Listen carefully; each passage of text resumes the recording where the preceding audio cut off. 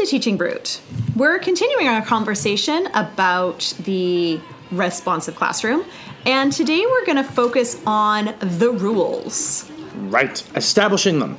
Now, in the case of specialists and elementary teachers, you're going to see some fairly large differences here for one obvious reason: time. Yep. The elementary teacher has a bit more time to establish the rules with just 22 students. The specialist teacher, on the other hand, has several hundred, possibly, and has to use a similar set of rules and routines for that classroom. So that tends to make it look different in terms of how they're established. Yes. But some things that are actually the same is that rules are always stated in the positive. Yes. Actually, before we dive in there, one thing I do want to get into is the main resources we're using for this one. First one I'm using is The First 6 Weeks of School, which is a phenomenal book that was released by Responsive Classroom people years ago and has been updated, as well as the Responsive Classroom course for elementary teacher educators. And I've got the Responsive Classroom for Music, Art, PE, and Other Special Areas book, which is also put out by Responsive Classroom. Yeah, so just kind of giving you a reference to when we were referring to things, it'll be coming from one of those 3 books. Yep, absolutely. So just to give you a heads up, in the elementary classroom, rules don't get finalized until the end of week 2. And it could be the same in the specialist classroom, but it would probably be the end of lesson 2 or lesson 3. Okay, and the reason, that tends to be a little bit of a surprise to a lot of people simply because they expect, the rules is like the first thing you do in your room. When the reality is, the responsive classroom approach is more of a build-up to those rules through the lens of, and this is for specialists and elementary classroom teachers, hopes and dreams with respect to how those rules are brought into place. Yes. So the hopes and dreams aspect of it is that you introduce the idea of what do those students hope for in their year? What sorts of things are the students hoping to get out of it? What sorts of things do they want to have? And a lot of times they're as simple as, I hope to use the iPad this year. I hope to do puzzles. I hope to learn about multiplication and division in the case of the elementary classroom. In the case of my school, I hope to go to camp for the first time. And those tend to be, they start the foundation of the rules for the year.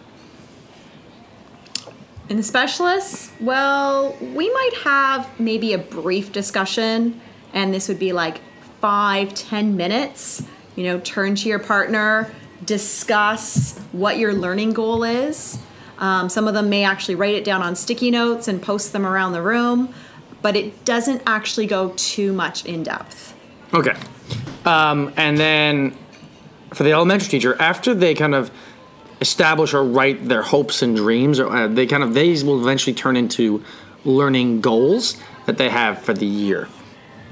And after that, you're able to group those goals into a series of categories, which of course leads you to the rules. The rules. And the rules can also be engaged in the case of in 3 categories: the place, the self, and each other. In other words, your environment, your inside of you, and your community as a whole. So on the specialist area, they're actually suggesting, to save some time, that the teacher is the one to create these rules, and covering 3 topics: care of self, care of others, and care of the materials or the workplace. Oh, okay. So it's very similar to the end 3 goals for us. We get to them over a much longer period because what they do is they create these hopes and dreams. They establish their personal goals for the year, and then those goals end up being reflected on and turn into a brainstorm of various rules. The first time you create the brainstorm, there's going to be 150 rules that the kids will want to dive in on. My list I'm not going to say 150, but a bit of an exaggeration, but I think when we created just our bank of rules, there was about 40 of them. Because because they were specific things like, we will always hold the iPad with 2 hands. It's an important rule. It is an important rule. Or we will take out the connecting blocks for math in very careful ways. We will clean up the Jenga blocks when we are done using them, when we have indoor recess times. So you can kind of see where you're getting here. You're getting very, very, very specific things.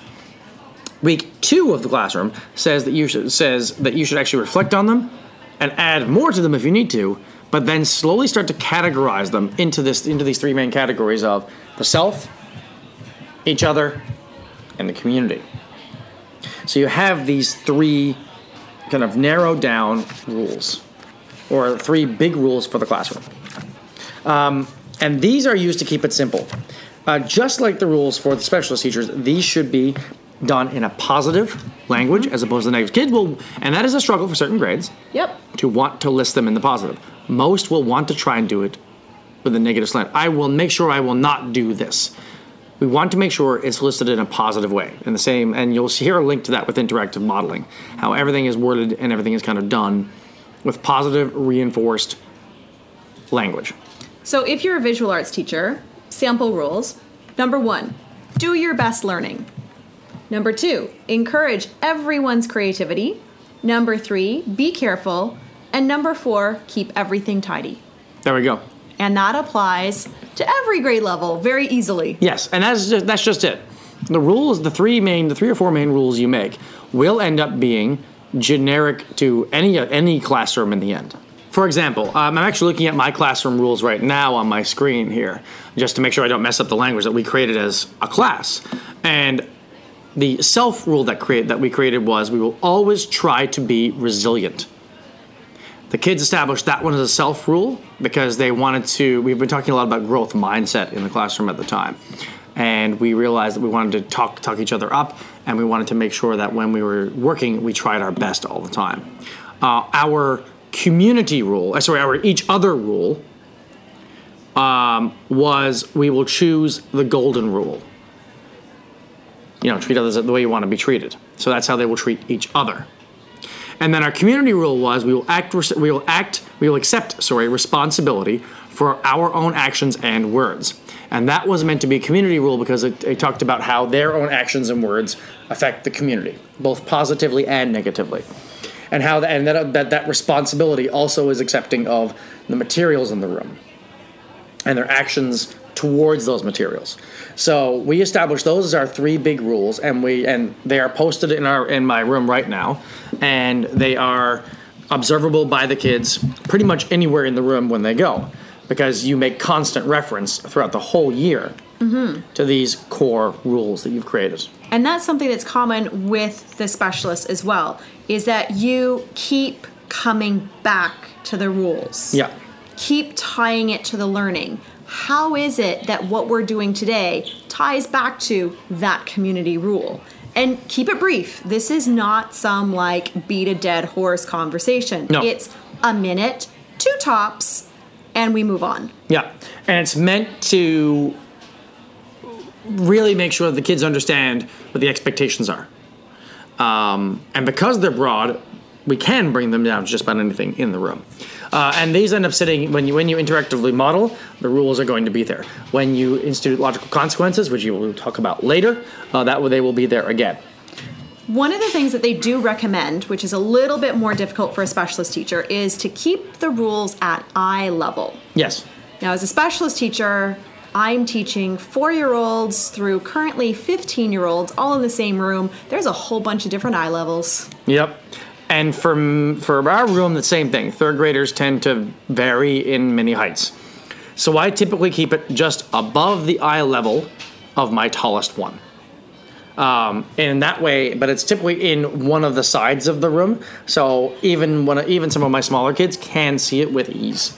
Mm-hmm. Now, as a specialist, because you're the one that created the rules and the kids didn't create the rules, one of the activities that you could do to help them engage with those rules is to actually help them visualize how those rules look. So you could do a Y chart. So you can put the task up at the top, the rule in the middle, and then looks like, sounds like, feels like.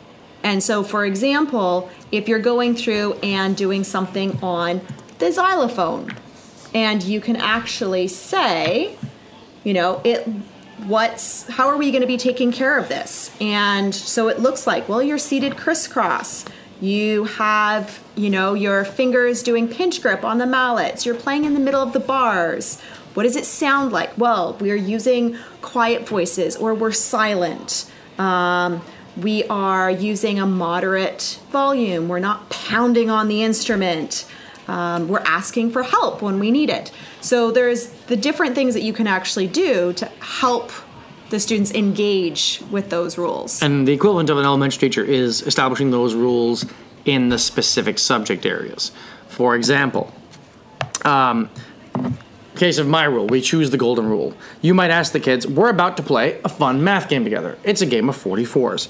How can we follow our rule about using the golden rule in this game?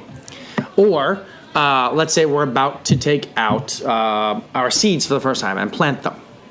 You might kind of go, how can we accept responsibility for our actions and words, both positively and in ways that challenge us as we do this activity? And so you may reinforce all those rules. And this isn't just a beginning of the year thing. Mm-hmm. This is literally like right till the end of the year. Because this is going to tie into how you positively word things towards the children when a consequence might be needed. And when you're coming back to these rule discussions, it's really important to come back to them when the students have had a challenging situation. Yes. Whether it goes well or not. So, for example, we knew it would be tough to stay focused when we sang with the other grades for the first time, but you all did it. Which of our rules helped you? So we've got the kids, now they can start thinking about, oh, well, actually, this was the rule that helped me be able to be focused. And similarly, you didn't have much fun during our football game today. Let's have another look at our rules. Which rule was hard to follow? True. And because they could say, well, it was really hard for me to be able to participate because this person kept bugging me. Right. And then you can try and frame that in a more positive way than say, this person was bugging me. So how can we word that in a positive way that is about the classroom rules? The most convenient part about these rules, when done in the elementary classroom way, is the automatic buy-in. The process, because it starts with hopes and dreams, builds to goals, and then builds to rules, there is kind of an automatic buy-in from the kids with that. The kids are the ones who created the rules. And every classroom's rules, though they might be similar in the guts of them, what's really happening inside of them, are actually automatically bought in because the kids created them. Yes. And it's a little bit more difficult for a student to buy into something that they didn't create. Specialist teachers may need to work a little bit harder on that one if they're creating the rules themselves. Or maybe you just take a page out of the classroom teacher's book and spend a lesson creating the rules with your students. Yeah. Hopefully, all of your classes come up with the same 3 rules. Or, and this is the bigger suggestion, collaborate with your elementary school colleagues. Ooh. And maybe sit in on a couple of classrooms when their rules are being created. I know it tends to take your prep time away. However, it could be really valuable because then you have similar... If you're in a small school, this is going to be way more effective. Yes. Because you'll actually have the time to be able to do this. If you're in a school as large as the one that I work in, that might be more challenging, as you may be teaching 20 or 30 different classes. So you might need your prep time for exactly that purpose. But if you're in a small school, you might actually be able to, several specialist teachers might sit in with the elementary teacher when the rules are being created, so that there's a similar set of rules across the whole grade level. And, if you are at a larger school, just ask the classroom teacher to send you a picture of what the students have come up with. Yep. Because then you can start drawing those parallels. A suggestion for some specialist teachers, just throwing this out there, might be get all the sets of rules from all the teachers in that grade. Take some time, take a few minutes just for the kids to look at them and figure out what the commonalities are, what the things are that are the same, and you establish your rules from those commonalities. Now, the reality is... Wrote in black marker. Grade 1, yes, maybe. And then by doing that, you do get buy-in from them, but the kids also get to see, oh, those are my rules from my classroom. Oh, that's what my friend is doing. and there's a bit of automatic buy-in that way because you get the relationship going there. So that might be a suggestion of a way to establish your rules where the kids do get some buy-in. Yes. The other thing that is really important for specialist teachers that really connects back to your rules are your classroom routines. And that is going to be a later episode. Yes. But keep that in mind to tune back in a couple of weeks so that you can actually hear about those routines because they are super important. Cool. All right, folks. Thanks so much for listening. I hope you have a great week. And hopefully, please leave some feedback for us. Yeah. Whether that's positive or said in the positive. As always, if you have a question, tweet out to us at Teaching Brood. You can also visit our website, which is teachingbrood.com. And if you do tweet out to us, I highly encourage you to tweet out to Responsive Classroom, as those are the people who are the actual experts on this. We are simply some early practitioners. Yes. Enjoy. Have a great day.